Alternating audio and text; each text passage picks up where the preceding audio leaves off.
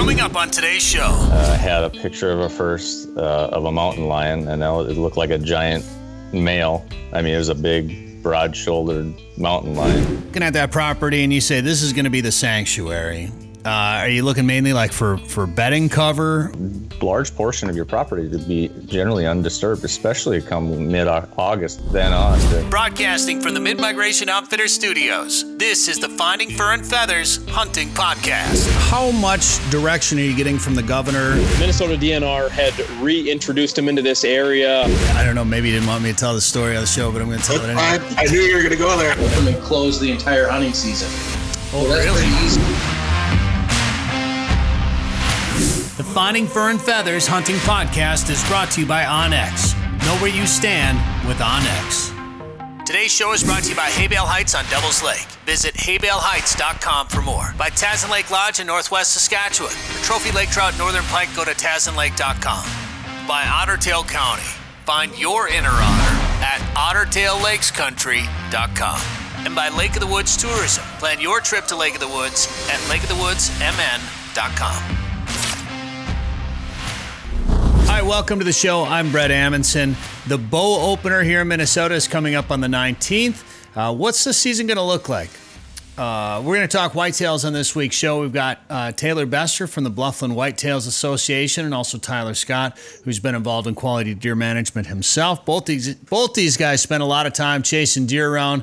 Gentlemen, thanks for being on the show. Thanks Glad to join you. Now I'm excited to hunt this year because I just haven't had much time to bow hunt the last couple of years, and my freezer's been a little bit empty. So any big doe might want to steer clear of my stand on opening day. I'm just saying that right now, and that's one thing I want to talk to you guys a little bit about as far as what you guys think might be the best options when it comes to a guy that wants to just put meat in his freezer. Big does, younger does, small bucks, cull bucks, whatever. We'll get into stuff like that. We'll also get into food plots and land management.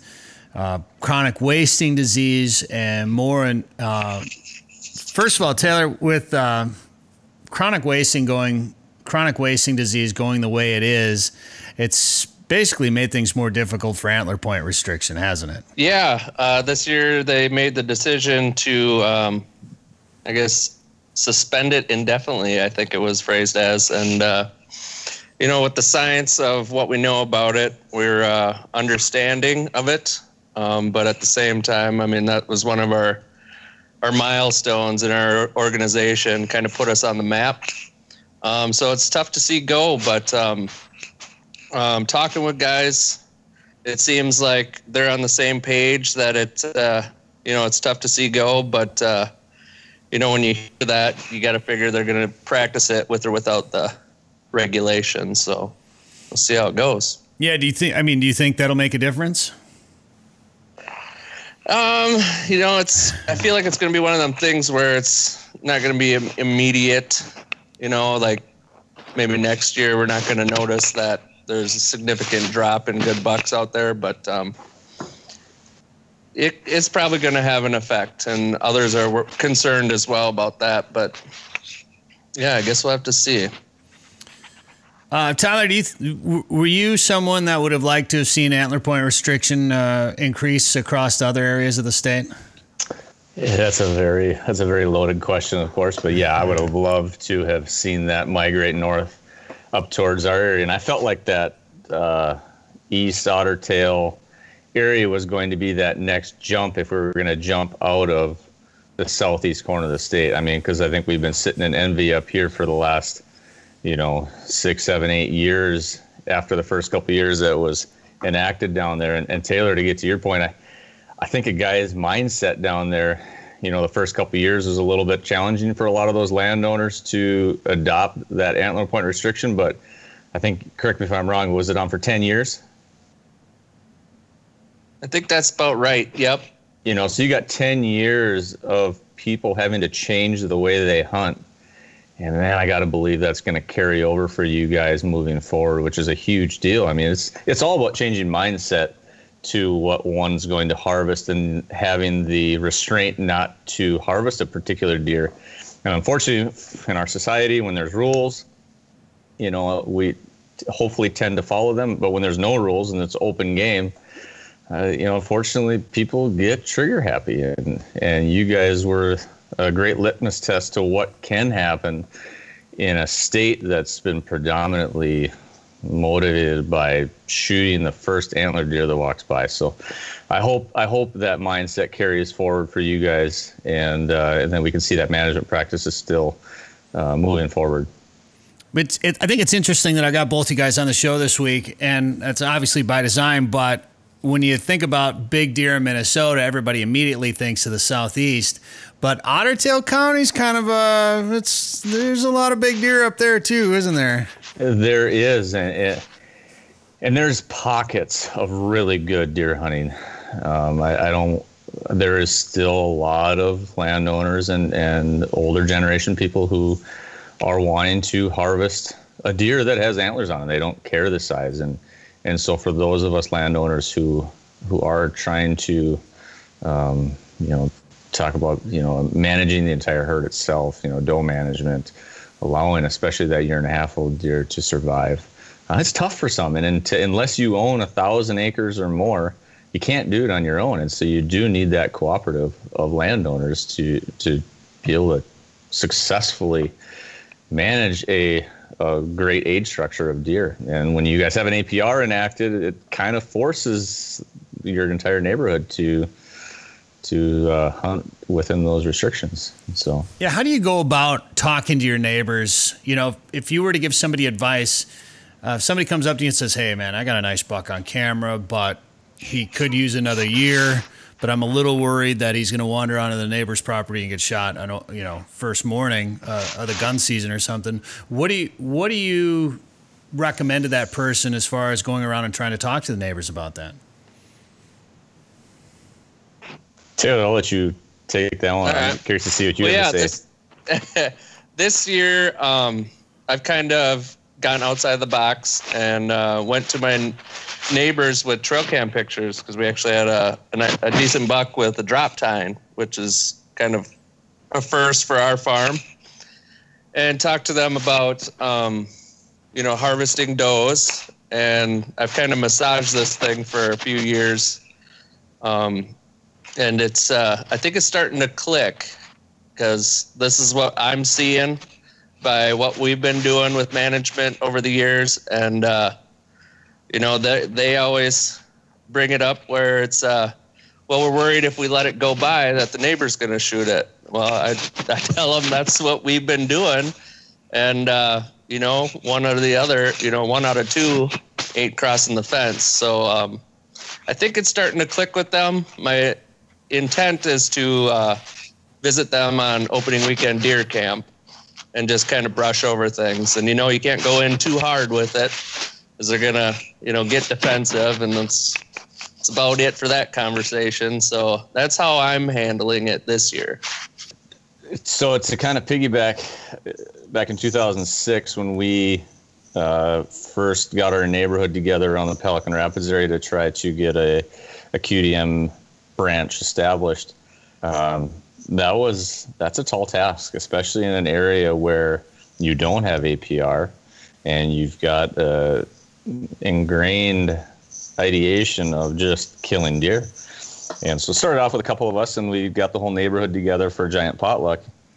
And the excitement level was really high those first couple of years. I think everybody probably experiences a similar type atmosphere in the sense that, people want to get together, they want to talk deer hunting. But it's been a challenge when it really comes down to it, as far as the restraint of not harvesting particular deer. I mean, it's a challenge. And so I would say in our particular area, if you've got, this might, to the serious deer managers out there, a 3.5-year-old deer is a good deer. That's going to be the biggest deer a lot of people have ever killed, especially in our area. And so the goal has always been just let that 1.5-year-old deer go, because essentially you just try and play the numbers game. And if you get all those deer to 2.5, that increases their odds of surviving. They get a little bit smarter, a little bit more nocturnal. We all kind of know how the game works, but that's been a tough go of it. And as the years have gone by, I feel like our numbers of 2.5-year-old and 3.5-year-old deer that are making it through are way better than they were beforehand. So I'm not saying what we did was totally useless, because it really has helped. It's definitely going to be a generational thing. And then a few years back here, we acquired some property over by that Deer Creek, Bluffton area, and we're in a little pocket where there is still a lot of traditional deer hunting going on. And I'm new to that area. I didn't grow up there, and so going into that extremely soft is definitely a challenge. And talking to your neighbors, feeling them out, and just it's been a real slow pace, which is by design. Like you say, you can't come in too strong, or you're going to totally turn everybody off. I'd say my number one goal right now is just doe management. We've got such a high deer density over there, and getting people on board with the idea of, hey, just shoot some does, fill your tag, have some fun with some does, and not having to wait to shoot a 2.5-year-old deer, even though some of these guys have killed a 2.5-year-old deer for 10 years running, and so it's tough, it's a challenge, but you got to go in at soft. You can't go in headstrong, or you're gonna lose that battle. Well, what about that guy that says, I want to put some meat in my freezer and I can't get a doe, he's a gun hunter, I can't get a doe tag. What do you say to that guy that maybe has just likes to shoot it to eat it, Yeah, for me, to each their own, we got to have hunters out there. Yeah. If they have the ability, the little bit of willingness, some evidence you can show, I think that's the best route of tackling that discussion. Well, let's talk about for the meat hunter, like as I kind of brought up earlier, because I'm all about shooting a doe on opening day just so I can put some meat in my freezer. Now, I've had some people say, well, you got to keep the does around because that brings the bucks around, and then you have some people say, well, you don't want to shoot the big does because of this and that. So there's a few different schools of thought in there. It's always fun talking about whitetail with people because everybody has different opinions on it, it seems like, and everybody's opinion is right, of course. When it comes to, somebody that just wants to stick a deer to put in his freezer, what do you guys say? What do you guys tell that person to look for when they're out there in the stand? Well, I would say shooting a doe, number one, if you aren't worried about your deer numbers, definitely shoot a doe. If they are worried about, well, if I shoot that doe, that could potentially be 2 more deer the following year, especially if you get into the November and she's potentially bred already. It's like, well, you're killing 3 deer. So if you're really worried about deer numbers, then do your best to scope out that yearling fawn. I mean, that fawn who is coming into that fall, and obviously it's a smaller deer, but that deer's most likely is not going to be bred. Of course, they will be bred, especially later on in the estrus cycle. But that's a very tasty treat. If you can shoot a year or this year's fawn, especially later in November as they start to pack on a little bit more weight, that's a tasty treat. But again, I would have some restraint, especially shooting a buck during November. You aren't going to shoot a good tasting buck when they've been running hard in comparison to a doe, I should say, and it ultimately comes down to how it's handled in the field and how you handle it when you get home, whether or not you like to hang it or not in the correct temperatures. I mean, it all plays into it, but a doe is definitely going to taste better than a buck, especially later in the year. Yeah, that's a great point. For me, down in the southeast here, plenty of deer. I think it's pretty easy for someone to go the doe route if they want. So again, back to the tread lightly. I'm willing to shoot some people some does too, so I get a kick out of that. Yeah. So ultimately, it can depend on where you are and what your numbers are, where you're at. But realistically, shooting one of those does is the way to go. I can't wait. I'm so excited. It's been 3 years, guys. I don't even like telling people that. Crazy. I'm embarrassed. Well, I got out, because I do. It's embarrassing. I've been guiding waterfowl the last couple of years, so September and October gets pretty busy, and November things get good, and then I like to pheasant hunt too, so that takes up quite a bit of my bow hunting time because I can I can just run out for a shorter amount of time. There's less time required for pheasant hunting than there is for bow hunting. It just gets tough. But the last few years, I've been finally getting ready in about the back half of December. That's when I like to bow hunt, which is, it's nice and warm but I've been moving, and I moved last year, and I moved to some new property, and so I wasn't able to bow hunt it until late in the season, and there was deer all over the place, and I was like, oh my gosh, I was putting it off almost. Like, I can just go out there and whack a doe anytime I want to. This is gonna be a piece of cake. And I had a trail camera up for a month, and I had deer all over the trail camera. And then the day I put my stand up is the last day I had deer on the camera. And I talked to the landowner, and he goes, yeah, about this time of year, the deer all migrate out and they go down over here and move to another property. I'm like, why didn't you tell me that a week ago? So I froze my butt off sitting in a stand late in the year last year. But, we also I've got another new property that has some really nice deer on it. And we're kind of in that situation now where, do we try to give these deer another year? It's surrounded by other deer hunters. So, we haven't had a chance to talk to the neighbors. So that's why I wanted to ask you guys about that. But Tyler, you said you're hunting a new area now. Is that what you said? Or you're in a new place? We acquired some land, it'd be 4 years ago, this November. And so that's been what's been keeping me busy for the last few years, mainly with, you talked about, if we get into habitat improvement, I tell you what, that's become a newfound passion. Especially there was a little bit of an open slate with this new piece, and which has allowed me to dive into an area of land management that I thought I'd never be able to get into. And so it's fun, very fun to do that. And so, well, let's start at the beginning. Yeah, a lot of deer numbers. And so it's fun, especially when I've got little kids coming up and I look at what the future holds for this piece. That's what I'm most excited about. Well, let's talk about going to a new spot like that and looking at the property, and then deciding, do you say, okay, this is how many acres we got, this is how many deer I think we've got out here. What goes into your line of thinking and your strategy? Do you create kind of a refuge in the middle that you don't venture into? What's your plan there? It's continuously evolving, especially as you learn who your landowners are. And it's only 125 acre. I shouldn't say only, but it's 125 acres. So as I briefly touched, you can't manage an entire deer herd on 125 acres. Sure. It's going to be you and the adjoining 700-800 acres, however you want to look at it. But so that's multiple landowners. So as I've gotten to know them, it's kind of played into how I treat that property too, and you can use them to your advantage. Meaning how you access ingress, egress, as far as to and fro, where you set your food plots up, and then what you do leave to a sanctuary. I feel like I may be a little bit too cautious when it comes to stepping onto a new piece. I really am an outside in kind of guy, and I rarely get in, especially on a small piece.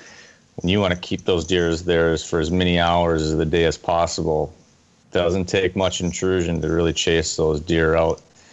And so using your borders for access, using any topography for access, and always keeping in mind where are those deer coming from and where are they going to, and are you going to cross that path on your way out? Because if you cross that path on your way out, or if they get downwind of you on your set, boy, it's not going to take long, and those deer are either going to use a different piece or they're going to turn totally nocturnal, and your deer sightings are going to go way down. So I would use your borders to your advantage, because your neighbors are going to be likely using their property. So you might as well make your disturbance on that border where you're likely going to have disturbance from a neighbor, and keep as much of your property as an oasis as possible. That's the way I kind of treat our property the best I can. Taylor, do you get into the growing food plots and positioning them and managing land down where you're at too? Yeah. And my old man kind of got the seed planted, started food plots before I really even got serious in bow hunting. So that kind of put me on the right track. But similar to Tyler, we have a center core, we call it, and we kind of hunt the perimeter of it. Recently, my change in strategy has been to watch how the neighbors are moving around, where they're moving food plots or throwing up muddy towers. One got real close to what I would call my little piece of the heaven, and so I backed out, and I'm hoping that the area I'm leaving untouched is going to keep them deer in, or he's going to walk and push them over to me. But yeah, and then I'll arrange the food plots as so too, because I had one right up against the fence, and now I bumped it over on the other side of the finger, thinking that I can keep them on our side a little bit longer. Interesting. I didn't really, obviously you think about your neighbors when you think about deer hunting, but I'd never really put that much thought into the neighbors' movements as much as how you position your property. Yeah, I know, like our new piece, I've essentially got 125 acres, probably about 70 acres of it I would consider sanctuary. Wow. And I've got about 10 acres of broken up food plots on the eastern third of it. And the sanctuary is all on the western third. There's no other food plots on the neighbors. There's just ag fields and pasture ground and timber and whatnot. But so I do allow our sanctuary to be bordered by them, by the neighbors. But at the same time, it's not worth me diving even around those edges to get in there. I'm going to allow the neighbors to kind of shape the movement of the deer herd and create the sanctuary and the movement in my general direction.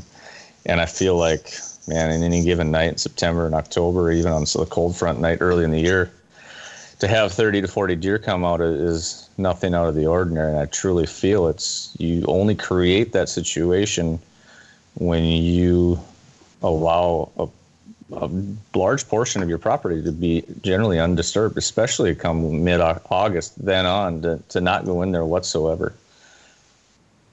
Yeah, I agree with that. So when you're looking at that property and you say this is going to be the sanctuary, are you looking mainly like for bedding cover, or what do you identify as the best area for the sanctuary? Well, for us, I think the way it laid out, what our best option was the center. So then we had all the options, like Tyler's saying, of coming in from the outside and kind of maybe bumping them, if you do, into your core instead of through your property and onto another. So that's how we strategize. We have a couple roads that run through our property and along the side, and from them roads, it's up bluffs. So I put stands where I can park reasonably, and then just up. Once I get on top of the hill, that's where my stand is. So basically, creep up over the crest, see if anything's in the plot, sneak up into my stand, and I'm in. And so getting out's even easier. Do you go on top of the hill so when you shoot a deer, you just have to drag it downhill at that point? Or? Ideally, yeah, into the buckthorn. down in the bluff country down there, I mean, how are you putting food plots? Do you have openings to plant food plots? Or are you taking some trees down to create some clearings? Or how are you managing that type of property? Yeah, ours has some CRP, I'd say 20 acre chunk, and then the big 90 acre ag field with trees surrounding it with the bluffs, the run of the terrain.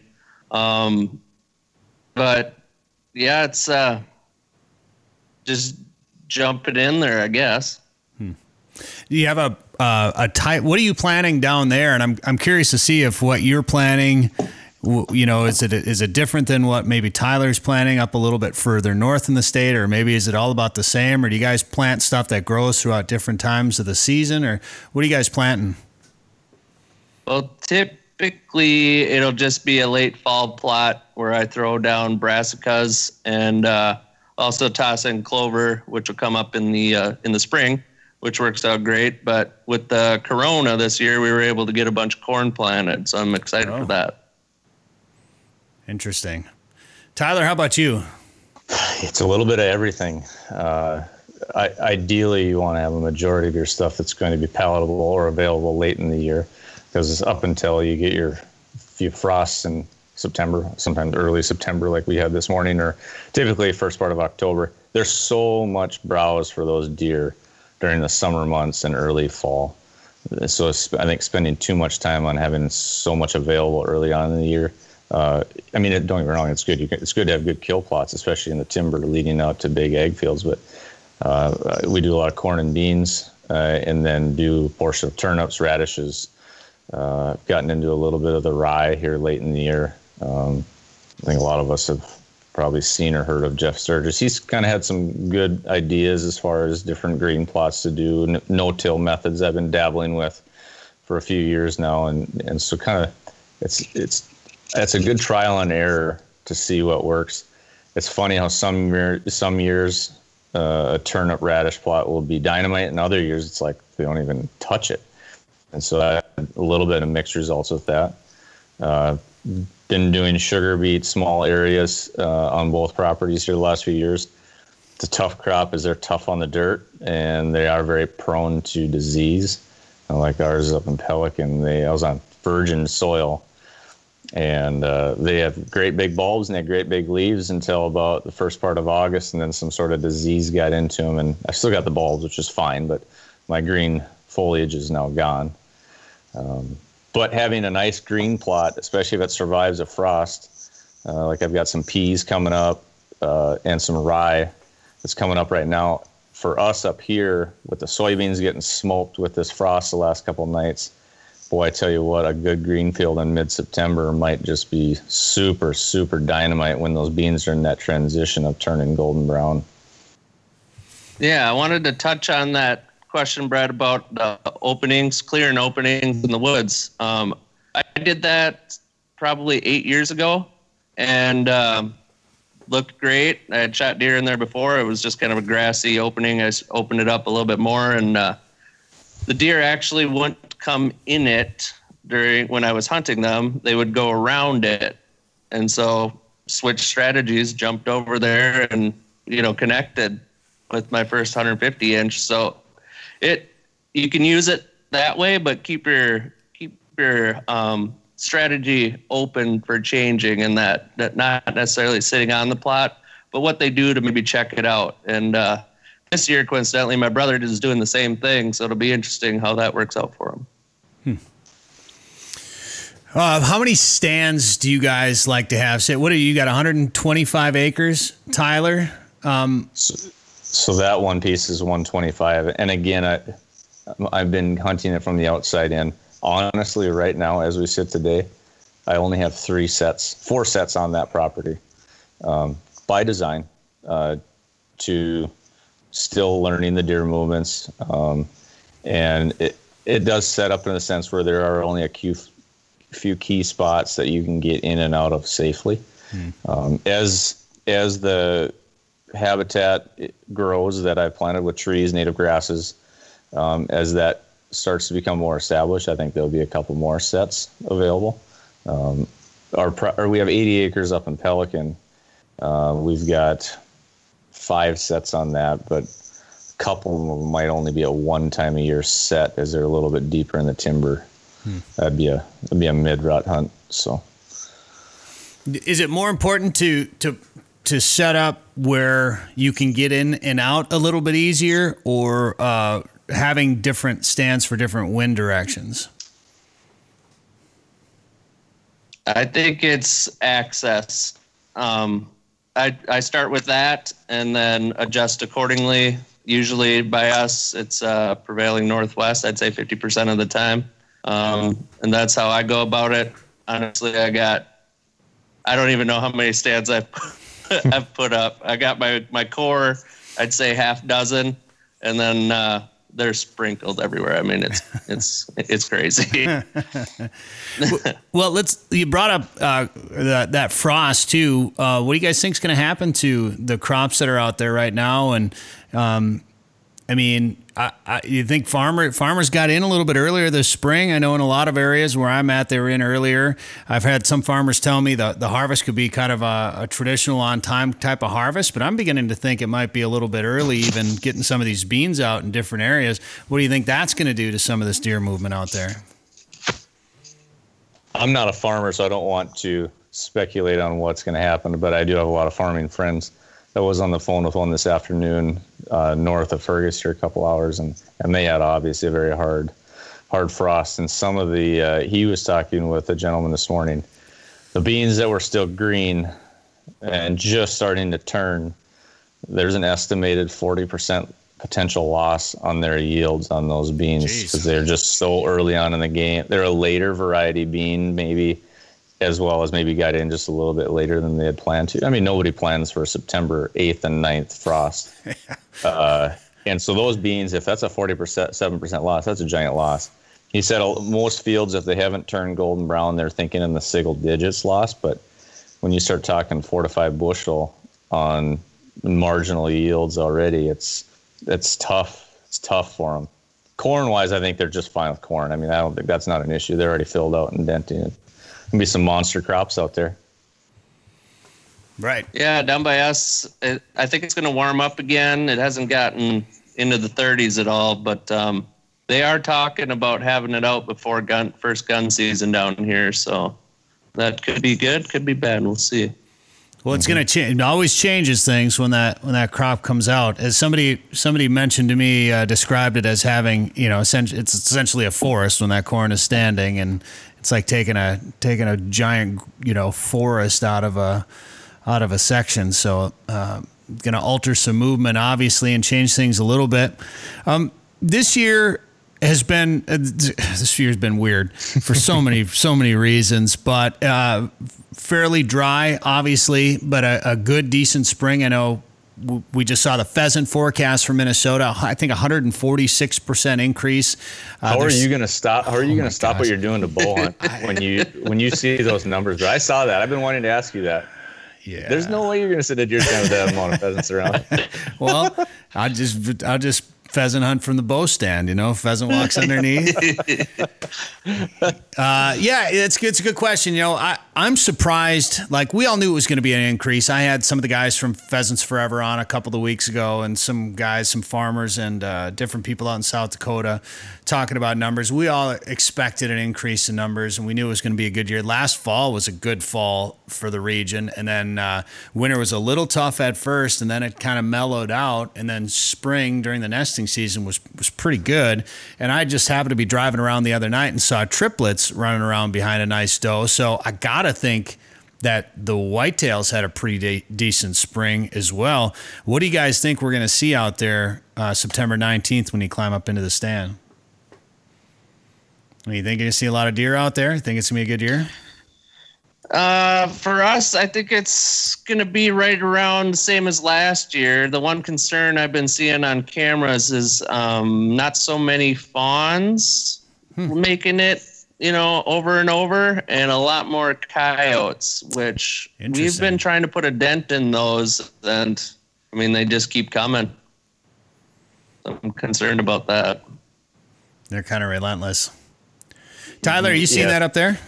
Yeah, I can't say I've seen a downfall in the amount of fawns. There's a lot of twins and a couple sets of triplets that I have seen. Predators are always on my mind as well. Even this spring, I think it was on May 10th, had a picture of a mountain lion, and it looked like a giant male. It was a big, broad-shouldered mountain lion. In Otter Tail County? Yeah, I was east. That was, like I said, it was right between Deer Creek and Bluffton. Really? And until that photo that I had never heard of a picture. With all the cameras in the woods, I got to believe people are going to get pictures of them. And people have been crying cat for a number of years now. And Jason Ziegler with Whitetail Properties, he had a picture of one end of March in northeastern Otter Tail County. And so that was the first legitimate picture I had seen of one in our general area, or Minnesota for that matter. Not to say they haven't been here, but so that animal, I'm glad didn't stick around, because I feel like those cats can take care of some serious amount of deer. Yeah. We are on the fringe of timber wolves. They typically don't show up until January, February when the deer are herded up, and they definitely change the dynamic of things. They definitely put the deer on edge. And there's a few coyotes. I know there's a lot of guys in our area who do run dogs in the winter and do a serious damage on those coyotes, which is great, and it's awesome to have that in our neck of the woods. Yeah, you're a little bit of a predator hunter, aren't you? Yeah, I try to be. Right. Yeah. Kids and careers and stuff, as you guys all know, it eats into some of that time that we might have otherwise done differently in the past. They will alter your movements as well. Oh, yeah. Yes. Absolutely. What about, I was up in Thief River Falls for a couple of days here this week, and that northwestern part of the state is such an interesting area because it's kind of right on the edge of prairie and timber, and it's kind of that transition area, but to me, it looks a little bit more prairie, but you got moose, you got elk, you got black bear. You have a bunch of animals that you don't really see, at least down in my part of the woods here, part of the prairie here. Do you see black bear you see black bears where you're at, don't you, Tyler? Yeah, I've got, besides elk and moose, I've had everything else on camera pretty consistent. I mean, mountain lion just one time, but we've got a lot of bobcat, timber wolves, like I said, that mountain lion, deer, turkeys. But I haven't seen a moose or an elk. Do a black bear on camera up here. But yeah, like you say, it is a very diverse part of the state up there. It's cool. Talk about a couple of gigantic bulls getting taken right in the last couple of weeks. Saw that. Gosh, giants. Yeah, I remember a few years back too, talking to some of those guys up there, and they found, I think this happened like in 06 or 05 or something like that. They found one that had died, and I can't remember if it was natural causes or if it got hung up on a fence or what happened, but they said it would have been like a world record. That was that one that tipped it, tried to jump that fence, and it was caught upside down. Is that what it was? Okay. Yeah. I didn't remember the story. Yeah, they got it unstuck, and it was so exhausted by the time they got it unstuck, it actually wandered in the timber and ended up dying. That's what it was. Yeah, it was a giant. Oh, man. I got a buddy up there. I asked him, I said, do you get a tag? I mean, he knows exactly where all the elk are, and he's got access to the land. I'm like, do you ever apply for tags? He's like, no, I should probably do that one of these days. Are you kidding me? You got access? You know where the animals are? Get a tag, man. Jeez. Well, it's like that bull that Lacey shot here most recently. Before that picture floating around the internet, my cousin's wife sent me a text message showing me that picture of that bull. Oh, really? And her parents, that was shot on the property adjoining theirs, their timber. They've got these bulls on camera all the time, I guess. So if I get drawn, I know where I'm going to go.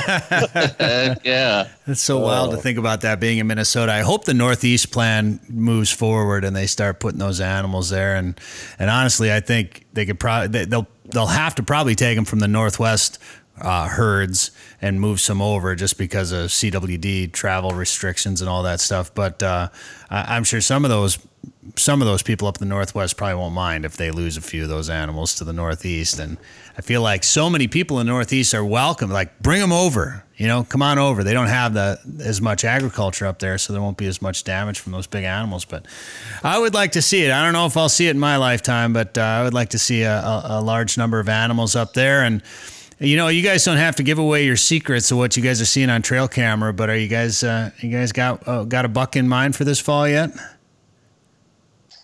Yeah, I got a nice 8-point that I had in my sights Christmas Day, and my old man had cleaned the muzzleloader and the breech plug wasn't threaded at all the way, so I couldn't cock the hammer, and off he ran.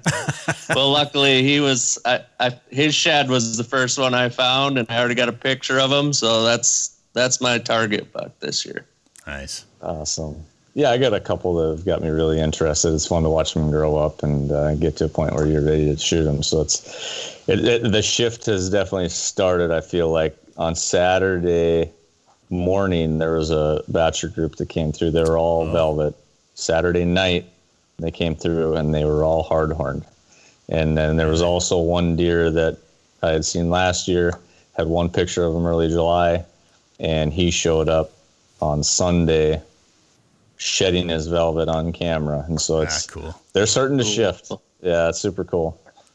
Well, that's one thing I haven't had the opportunity to do yet that I'm hoping I can do in the next couple of years is have a property to manage, and actually be able to hunt specific deer and put food plots in. To me, I think that's one of the most exciting things about bow hunting, and people always are like, how can you just sit in a stand, that many days all the time, and whatever. I'm like, man, all the things you see when you're sitting in one of those stands. I mean, it's not just about killing deer all the time. A lot of times just being out there and seeing nature a little bit. And when you can do it on your own property that you've, whether you bought and paid for it, or your permission for it, or you're leasing it, whatever, it's property that you've been able to make your own and make it the way you want it as much as possible. You've picked out deer and you've studied the landscape and you've planned, routes and hung stands and done all that.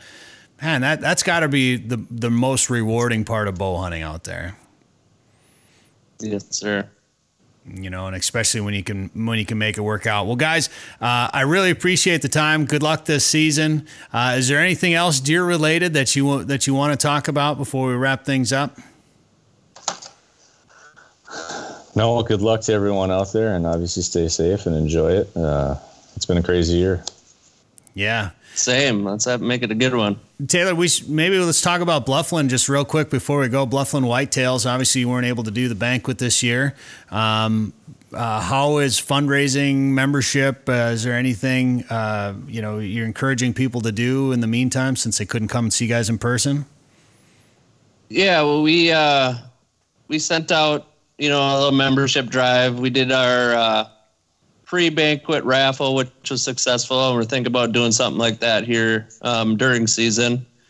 But yeah, we're gearing up for the season, helping out with carcass dumpsters again. Sounds like that's going good so far, and any other way we can help. That's what I think we're meeting with Barb here in the next couple of weeks to go over maybe some changes for next year. So, all right, Tyler, have you had much CWD up in your neck of the woods?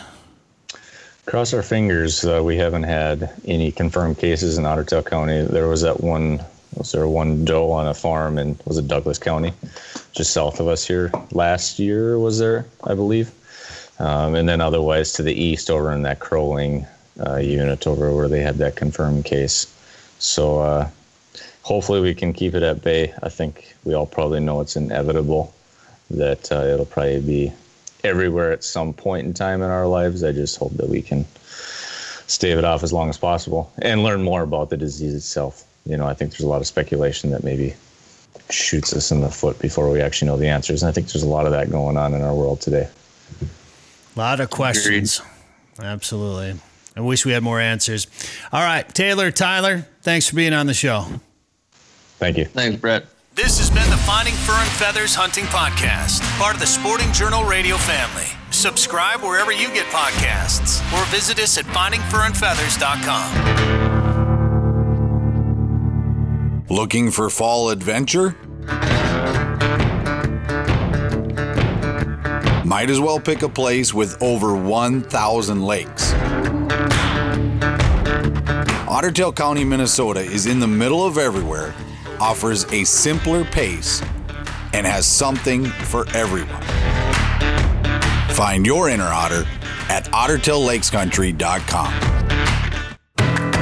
Devil's Lake is legendary, and this summer has been legendary for walleyes. Don't miss out. Call Haybale Heights Campground and Resort today to book one of their modern cabins on East Bay. The cabins are furnished with a full bathroom, kitchen, and all the amenities like high-speed internet and are clean following CDC guidelines. Staying at Haybale Heights gives you full access to a private boat launch, fish cleaning station, and beach area. Learn more at haybaleheights.com. That's haybaleheights.com. Plan your trip to legendary Devil's Lake today. As we all navigate through the tough times of 2020, finding new ways to enjoy summer has become a way of life.